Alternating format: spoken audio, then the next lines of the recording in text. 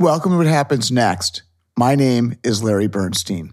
What Happens Next is a podcast which covers economics, politics, and history.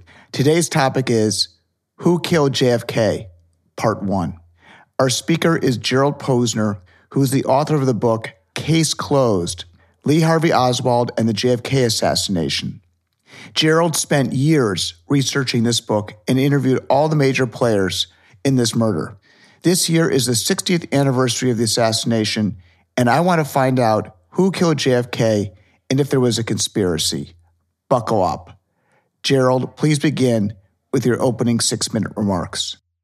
Why did Lee Harvey Oswald kill Jack Kennedy? He killed him because he was a sociopathic loser in life, a 24-year-old kid who was looking for his place in the history books. In November of 1963, when he was working at the Texas School Book Depository, he learned by reading the paper that the president's motorcade was going to come directly in front of the building where he worked. It was history on a silver platter. He couldn't pass it up. He took advantage of it, and that's why he ends up in the sniper's nest on that day shooting at JFK. So why couldn't Oswald be part of a conspiracy? You have to know Oswald to understand how unstable he was, how unusual. This is a person who no group of conspirators, the mafia, the CIA, the Cubans, whoever they were, could have trusted because he wasn't somebody who was reliable. He was somebody who had already been judged by the KGB and others when he had defected to the Soviet Union as mentally unstable. He had been judged by a psychiatrist when he was a teenager and had been sent there from troubles from school as having all types of sociopathic aggressive disorders that made him on the borderline personality. And when you realize that Oswald is somebody who's beating his wife on the one hand, he's handing out leaflets to try to join the revolution to go to Cuba. He doesn't know what he wants to do in his life, except he wants to make a mark. Conspirators would stay 20 miles away from him because they know that somebody like Oswald's the first person who's not only going to tell others, but he's going to blow up the entire conspiracy once he's caught. So they couldn't rely on him. Why do people believe that there is a conspiracy with the JFK assassination? People believe there's a conspiracy because they want to. It makes them feel better about Kennedy's death. Kennedy presented so much opportunity for the future. This young, charismatic president, the best and the brightest Camelot, all of that, we hear it. True. After the Eisenhower years, Kennedy offered this potential for the future, and then it ends on this day abruptly in Dallas. If some dark cabal had to get together to kill Kennedy because he was going to rip down the CIA or pull us out of Vietnam or whatever the hell it was, that makes you feel as though there's some meaning to his death.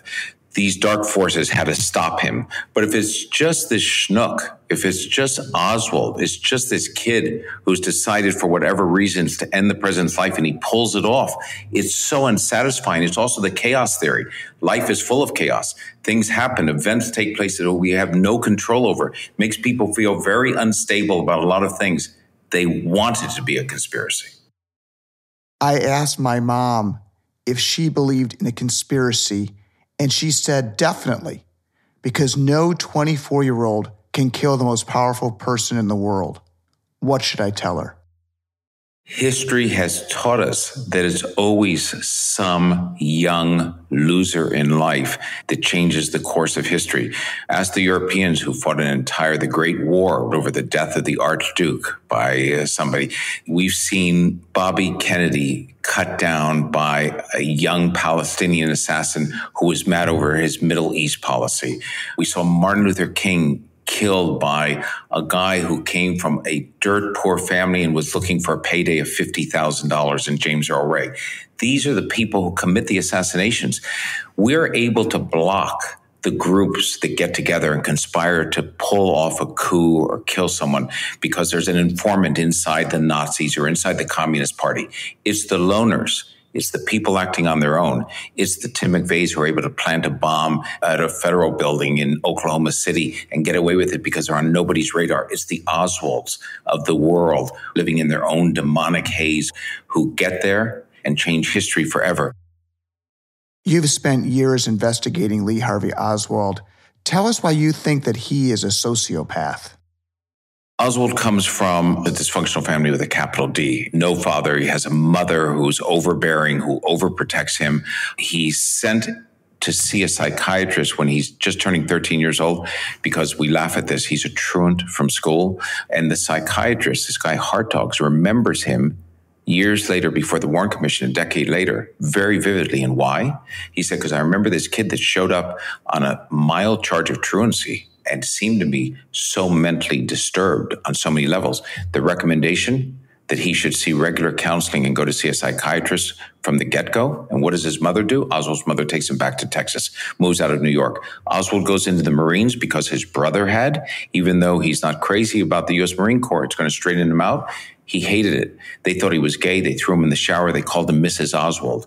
So now he decides he's going to change his life and he's going to go to Russia. He's going to defect in the middle of the Cold War and show up and say, I'm an ex-Marine. And the Russians are going to say, you're heroic. And instead, they do a psychological test on him. They tell him to get lost. They don't want him there. He tries to kill himself. And they move him out to the provincial capital of Minsk, and he hates the Russians after a while. So what does he do? He decides after meeting a Russian bride, he's going to come back to the U.S. He comes back to America, which he can't stand, and he can't hold a job. So then he decides, I'm going to commit revolution. I'll be a revolutionary. I'm going to kill this retired army general that's going to run for the governorship of Texas. He's going to change history.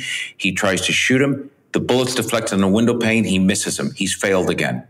So he's had it. Now Oswald's going to commit himself to the real revolution, which is in Havana. Fidel Castro's leading it. He goes to New Orleans in the summer of 63, and he forms his own organization for Castro and prints hundreds of leaflets to hand out so people can join his new group. You know how many volunteers he gets? 0. Fails again. So he's had it. So now he's going to go to Havana. He goes down to Mexico City to get a visa, and the Cuban and Soviet missions reject him 3 times. And he comes back to Dallas 6.5 weeks before the assassination. He can't find a job. His life is spiraled out of control. His wife is living separately from him. He's had a very tumultuous, abusive relationship with her. And he lands a job through a friend of his wife at the Texas School Book Depository. He's only a few weeks from entering the history books. Tell us about Oswald's decision to leave the United States and emigrate to the Soviet Union. Oswald was a contrarian. He disliked his life growing up with his mother in the U.S. He disliked the Marine Corps after he was in it. So he viewed that as a problem with America, not with him. He also did enough of his own political studies. He's self-taught, thought he was brighter than he was, subscribed to a Russian language newspaper when he was in the Marine Corps. You would think in the middle of the Cold War, he subscribed to a Russian language newspaper. They must have had him under a security watch. No, because he was so open about it. They just thought he was odd. They called him Oswaldovich. They thought that he was just a strange guy.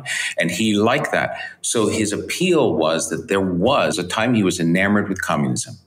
And there's nothing better than moving to a strictly authoritarian communist country. Marx and Engels had a theory that could work in practice, and he was disabused of that notion very quickly while he was in the Soviet Union. I had a book club years ago with Jack Matlock, who was the former U.S. ambassador to the Soviet Union during the Reagan administration. He wrote a book entitled Reagan and Gorbachev that's a great read, and he spoke to my group. Matlock got a PhD in Russian studies and joined the U.S. State Department and was placed in Moscow in the early 1960s. I asked Matlock if by chance he ever met Lee Harvey Oswald. He said, "How did you know?" I didn't know. He told me that Oswald came to the U.S. Embassy and that his assistant said there's a total nutjob in the conference room who wants to give up his American citizenship, which was highly unusual. Matlock said he met with him and informed him that there was a 24-hour cooling-off period before giving up U.S. citizenship, and Oswald did not return.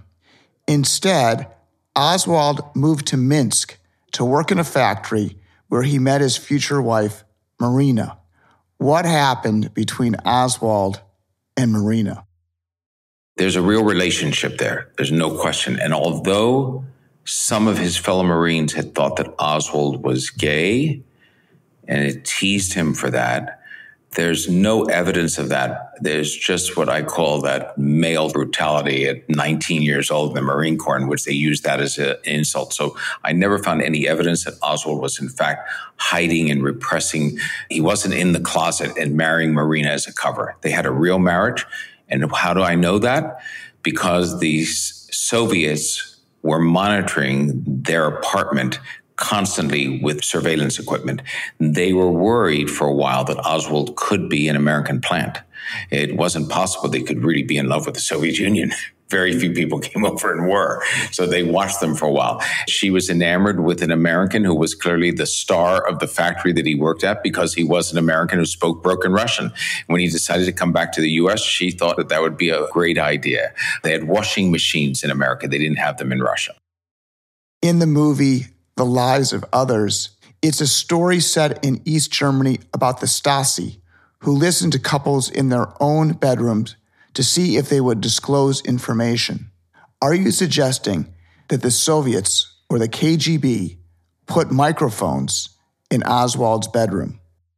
Yes, I know from the Minsk office of the KGB that they heard them at work. Wow, that's good intelligence. Yeah, I know this in terms of intelligence from the Cold War on both sides.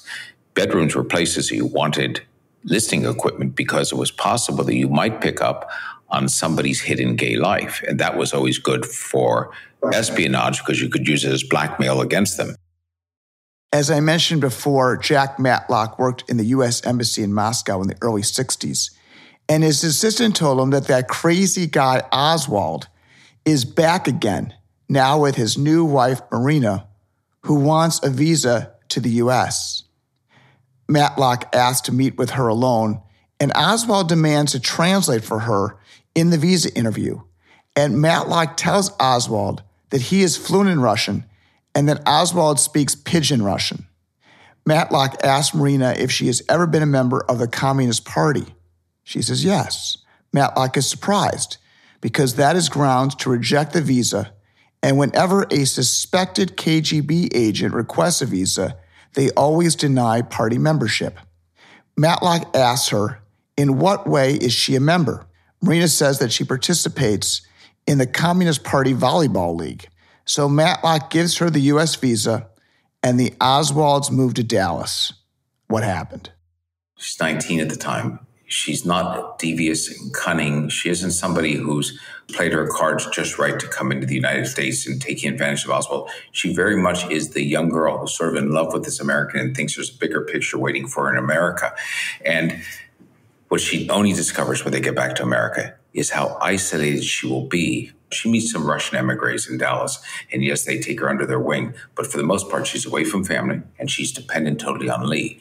And one thing I know from studying Lee Harvey Oswald is he's not a good person to be dependent on because he's not reliable, but she couldn't know that until it happened.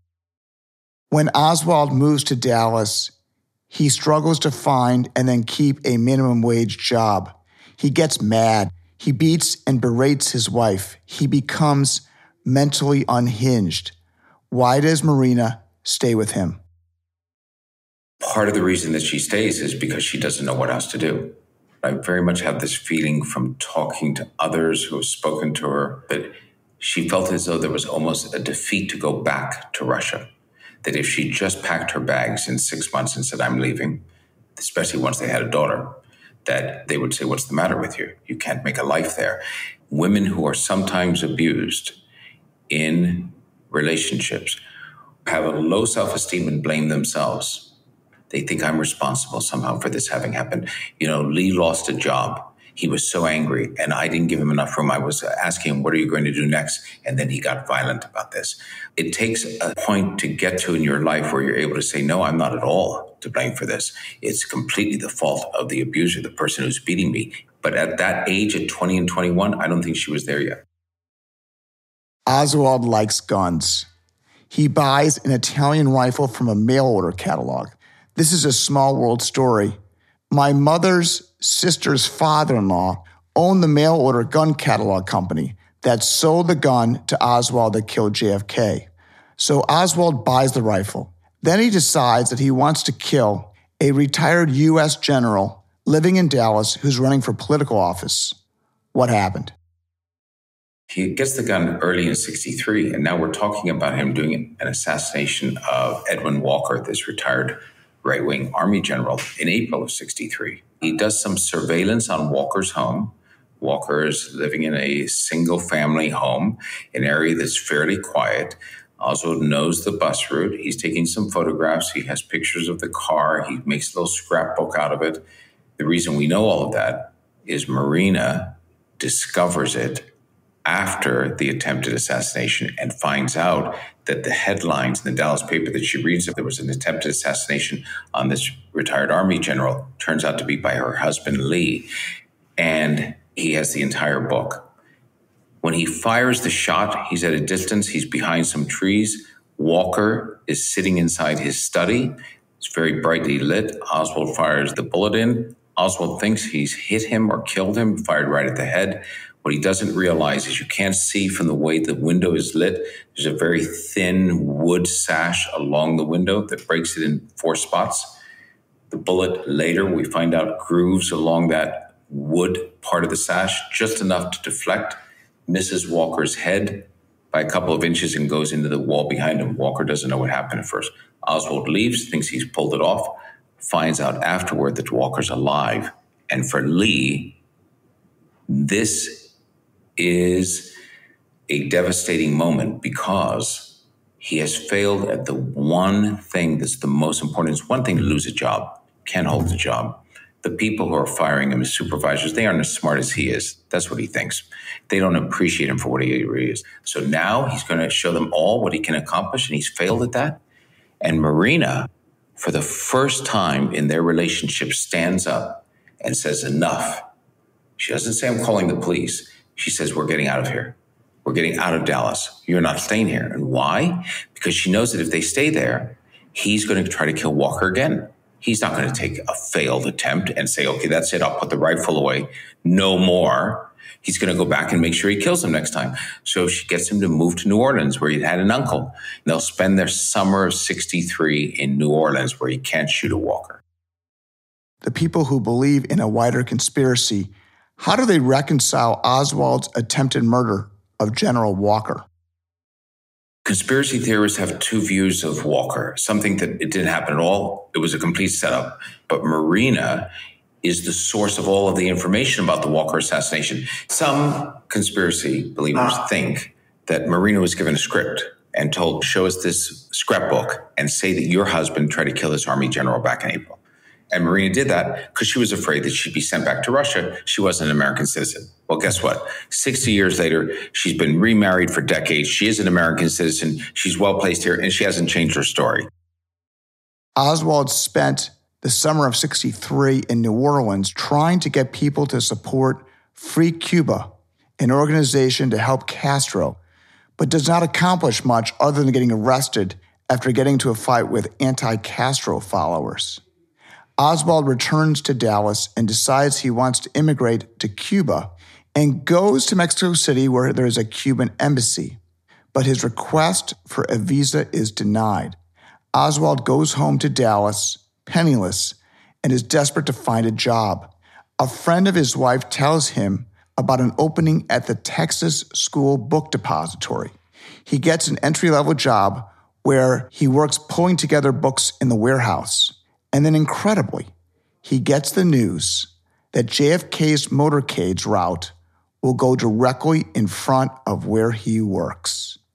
What happened? It is hard to overestimate the impact that had on 24-year-old Lee Harvey Oswald. Here's a guy who in his entire life has been dissatisfied in his own skin of who he is and has been tormented by others, fired by his bosses. He has been taunted by his fellow Marines. He was rejected by the Soviets. The Russian emigres inside of the United States don't like him. He can't succeed on anything he's done. And now, the President of the United States, he's got a chance of taking the rifle and shooting at him. I ask anyone to look at the pictures of Oswald once he's arrested. It's a different Oswald than in anything before. He's the Cheshire cat who has swallowed the canary. He has a smirk on his face. People say Oswald had a smirk. He never really had a smirk beforehand. He's pulled it off, and all those people thought he was a loser. Look at him now. So why doesn't he admit it? He yells out to the press corps at the police station after he is arrested that he is a patsy. Why does he say I'm a patsy in that? Because he is this committed leftist communist. And the perfect thing to say is they've set me up because he's going to play it out all the way. He doesn't know Jack Ruby's going to shoot him on Sunday. He's pulled it off. He's killed the president. And now he's going to get a good lawyer. The spotlight was on him. And all those people in the past who thought he was a loser, they dismissed him, they fired him, they pushed him aside, they would take notice. They would know his name. The night before the assassination, he was in bed with his wife. Marina puts her hand on his leg and he brushes it off. What happened? Oswald wasn't interested in sex. As a matter of fact, they hadn't had much sex, according to Marina, in the tumultuous months in New Orleans and that. He had been distant from her because they had problems in that marriage. And so the key for Oswald was whether she could commit to him again. The girl who was 19 years old in Russia, in Minsk, who was so Google-eyed about him and wanted to be with him and thought of him as heroic, she now viewed him as somebody who beat her, who was unable to take care of her and their daughter. They're having the second daughter coming along the way. She didn't trust him anymore. Could he win her respect back? Could he win her love back? Would she give him another chance? That might have spared the president's life. Oswald wakes up early the next morning, retrieves his Italian rifle from the garage, and gets a ride to work from his neighbor. Because he doesn't drive. Oswald never learned to drive. There's still people like that? Yeah, there are a few. They're the dangerous ones. Before going to work, Oswald left his wedding ring and all his life savings in cash on his wife's nightstand. He wasn't somebody who took off his wedding ring at night and put it on the next day. According to Marina, he had never taken it off before. Oswald gets a ride. His friend says, "What do you got there?" "Oh, these are some curtain rods." Work is uneventful, except, of course, that JFK is in town.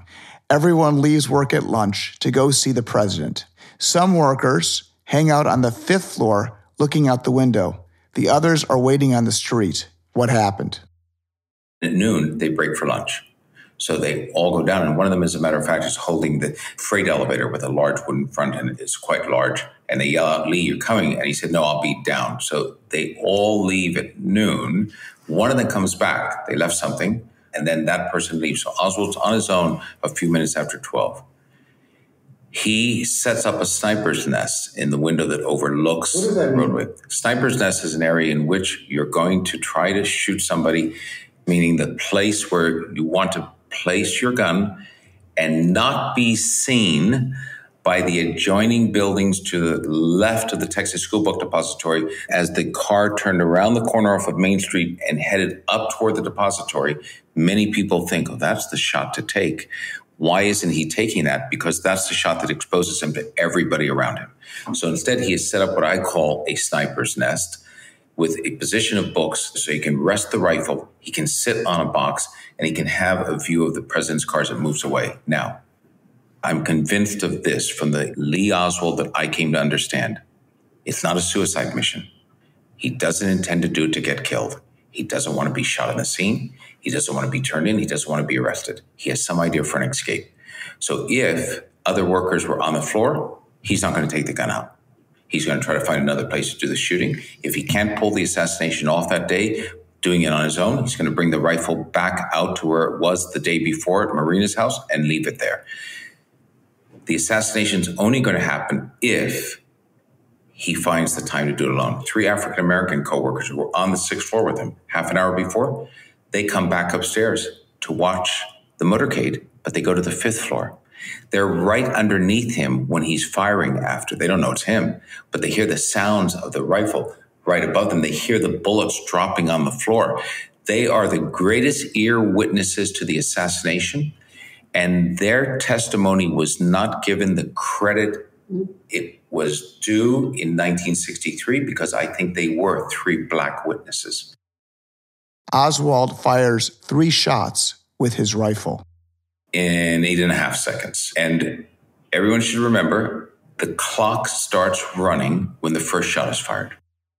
Abraham Zapruder takes his Kodak silent 8mm movie camera to Dealey Plaza to record the JFK visit.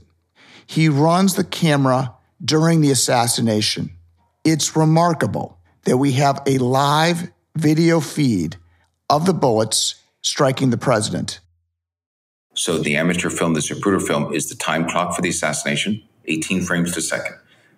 The first shot comes around frames 160 to 162. There's a range because all we know is the reactions of people that you see on the film. A little girl running, Rosemary Willis. The Secret Service agents stop and turn back up toward the direction of where the shot was fired, toward Oswald. That first shot starts the clock running. The assassination clock, Oswald misses on that shot, doesn't just miss the president, misses the car entirely. The limousine is not hit by an extra bullet. Nobody on the side, standing on either side of the roadway, and there's a crowd there, is hit by the bullet. Nobody ducks, screams, or whatever else. What happened to that bullet? That bullet gets deflected either through a tree, hits a curbstone, wounds a bystander, James Tague, just bleeding a little bit on the cheek. So that starts the clock running. Oswald has now 3.5 seconds to operate the bolt, put it back, aim, takes the next shot, wounds the president, high neck shoulder area. That's the bullet that then comes out the president's neck, doesn't hit any bone. Kennedy lives through that shot. That's the bullet that goes into Conley, the governor, who testifies as follows. I heard the first shot. I'm a hunter. I knew what that was. I knew it's a bad sound. I'm going to turn around and see if he is hit. I'm paraphrasing a little bit for the way that Conley said that. He's holding his Stetson hat. The bullet that goes out of Kennedy's neck is tumbling, goes into Conley, hits his rib, flattens down a little bit, comes out into his hand, into the wrist at 900 feet a second, approximately, enough to shatter the bone on the wrist, but not damage the bullet. His hat comes up, he's holding it, it's a reflexive action, and it plops right in a straight line into his thigh. That's the second shot. Meanwhile, Oswald operates the bolt again, re-aims, and he has full 5 seconds. The longest time between the shots. And what is the car doing? This is the key to the assassination. It's just frustrating because the assassination at this point is so preventable. All the driver of the car has to do, the oldest member of the security detail, William Greer, 52 years old, is speed out of Dealey Plaza. 2 shots have been fired. President's been hit. There's chaos breaking out. Hit the gas. What's he doing? He's looking at JFK. He's turned around to see what's happening in the back of the car, and that's when the headshot takes place. Kennedy's in a back brace. His head rolled a little bit to the left. He's been wounded from this shot. Jackie, if you look at the film, is pressing on. He's had this neurological response. His arms have come up in response to that bullet that doesn't hit any bone, but caused this, what they call a Thornburg response. His arms flex up. Jackie's pushing down on the left elbow, and it's not coming down. Oswald gets the straight-on shot, full 5 seconds, aims, looks like it's 25 yards away through the scope, the 4-power scope, shoots, almost misses. Hits Kennedy up here, high right rear portion of the head, 1.25 inches higher, misses entirely, but that shot blows out the right front of the president's head. The first time I saw the Zapruder film, 1975, Geraldo Rivera showed it for the first time. I had this same reaction I think most Americans had. It looks like Kennedy shot from the front. I've seen enough movies to know that you shoot somebody and they fall over the opposite direction. So you look at that film in real time, and it looks like Kennedy's head goes violently back into the left. Had to be shot from the grassy knoll. No question about it. Only when you slow the film up, you see it frame by frame. The frame before the headshot, 3:12, is when the bullet hits. Kennedy actually moves 2 to 2.5 inches further away from the back seat. That's the impact of the bullet. Frame 313 is when it blows out the front of the head an 1/18 of a second later. And there is this mist of brain matter and blood. 1/3 of the brain is blown out. The Dallas police on motorcycles who were on the rear of the car, they got splattered with blood. That means a front shot. Guess what? When you go through this film frame by frame, the 2 motorcycle policemen, especially the one on the right, they drive right into the mist and blood that's coming out of Kennedy's wound. So there's no mystery to it. It's gory. It's terrible to talk about. I can't imagine the horror to a young wife of having your husband's head blow up in front of you, and the ride to Parkland, to this hospital at 80 and 90 miles an hour on the freeway with a Secret Service agent who's in your protection detail hanging onto the rear of the car, and she's cradling her husband's head this entire time. And you talk about PTSD or being left with it. And then you have to be strong for the rest of the country and for your children and to show you're stoic. And you have to stand there while the president's being buried a few days later. She was a remarkable woman for that. Most murders are not videotaped. This is an extraordinary piece of evidence as to what happened. Indispensable. Without it, we'd have no answers in this case. The Zapruder film used to be used by conspiracy theorists all the time to say, oh, there's a conspiracy. It's a front shot at it. I was the first person to really use it in detail. The Warren Commission didn't even use it because they didn't have the ability to do the digitizing of the film and see it in the clarity that could be seen by the time I was doing the research on this book.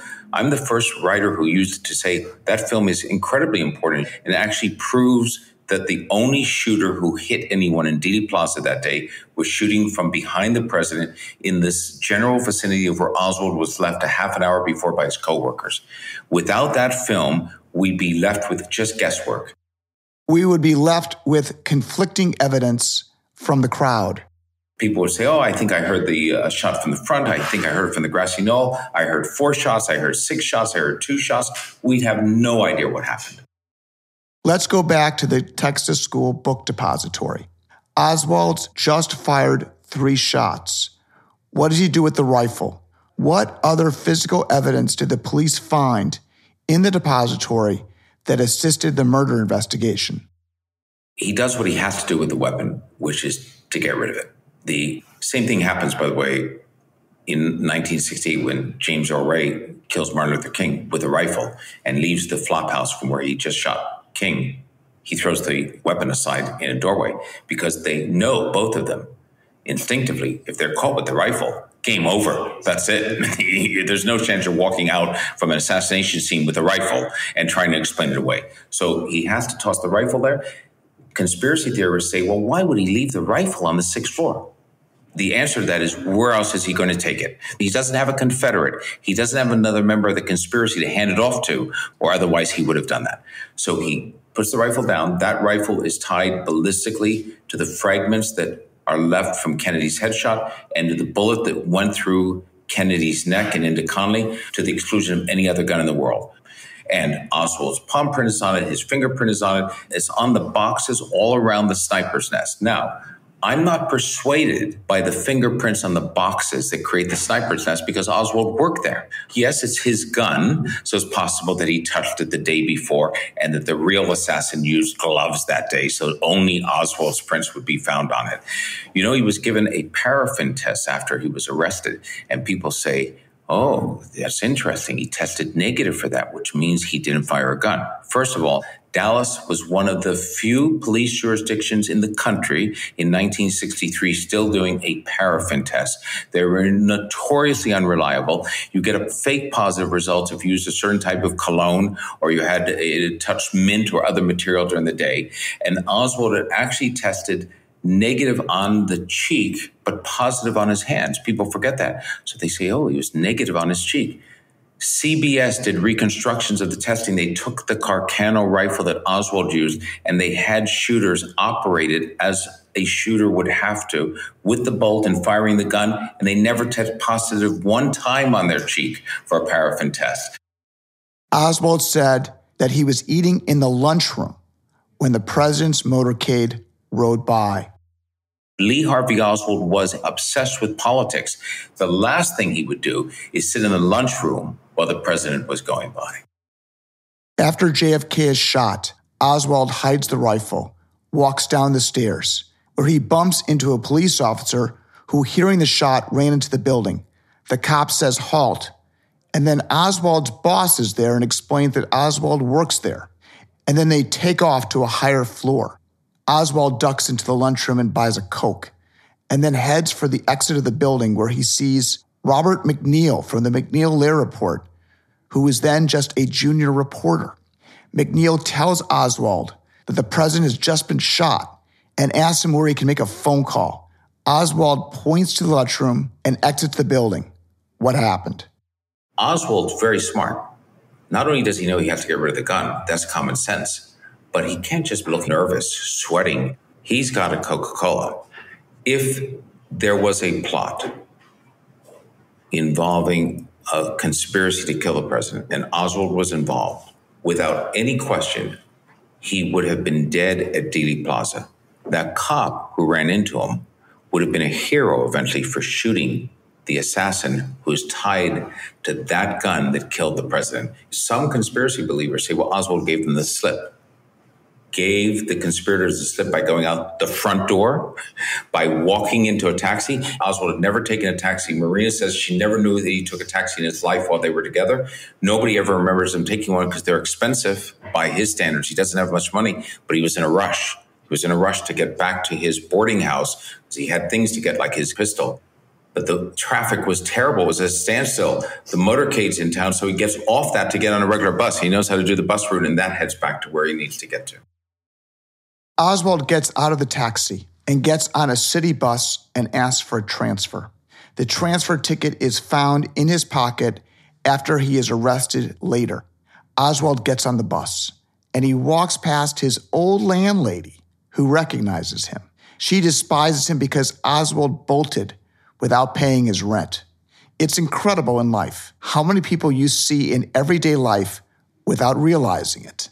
A witness to the shooting of JFK gave the police a description of Oswald. They put out an all-points bulletin to look out for a white male in his mid-20s, brown hair, with Oswald's approximate height and weight.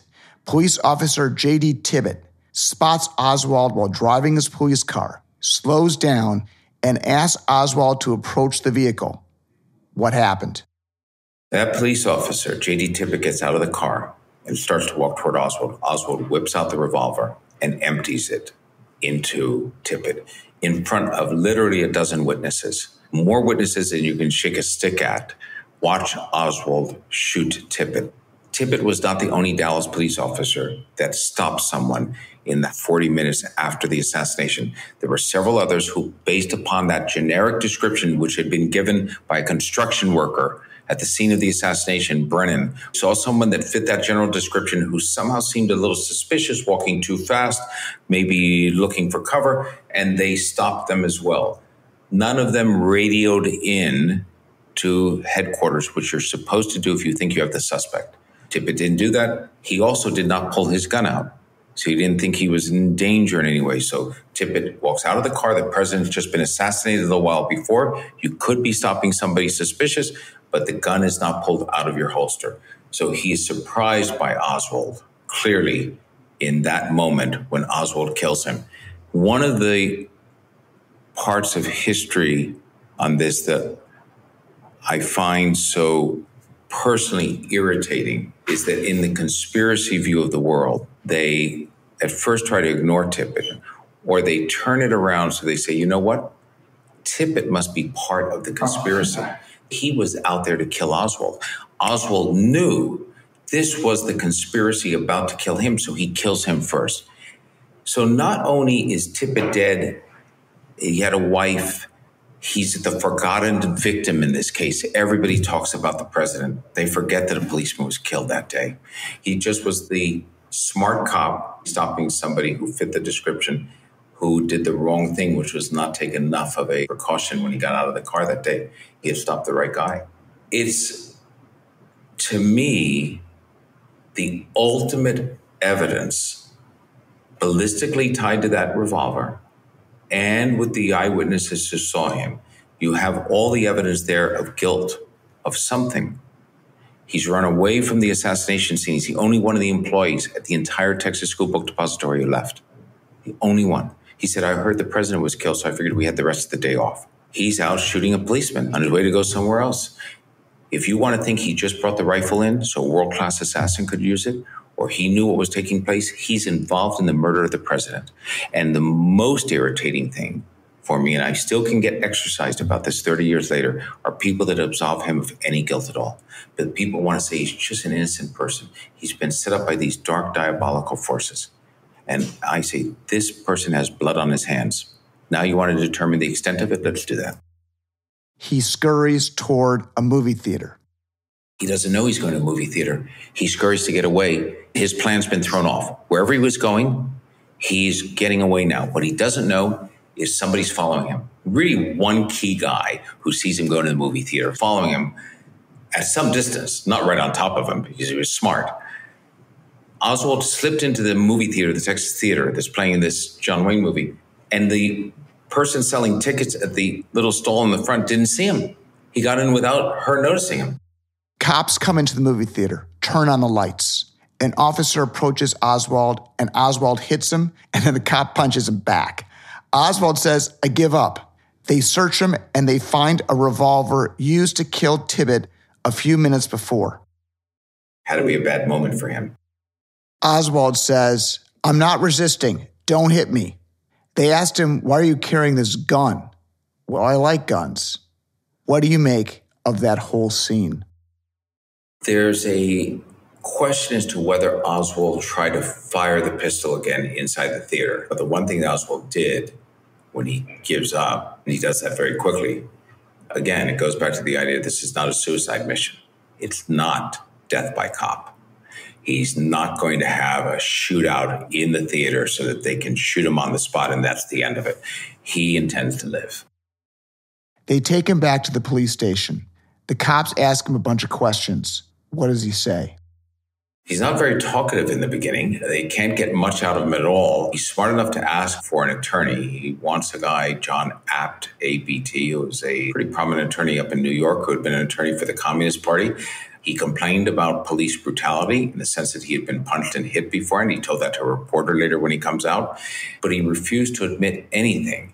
He didn't admit to shooting the police officer. He was typical Oswald, obfuscation, confusion, and denial.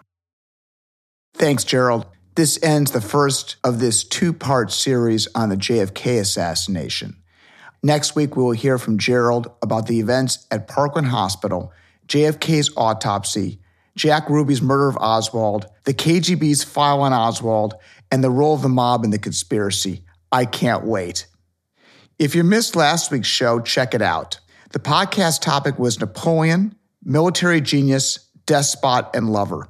Our first speaker was David Bell, who is professor of history at Princeton and the author of Napoleon, A Very Short Introduction.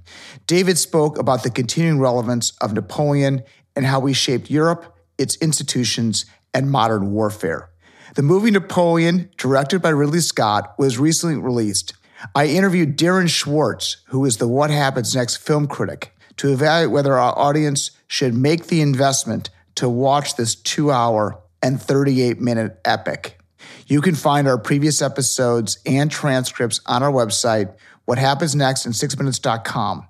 Please subscribe to our weekly emails and follow us on Apple Podcasts or Spotify. Thank you for joining us today. Goodbye.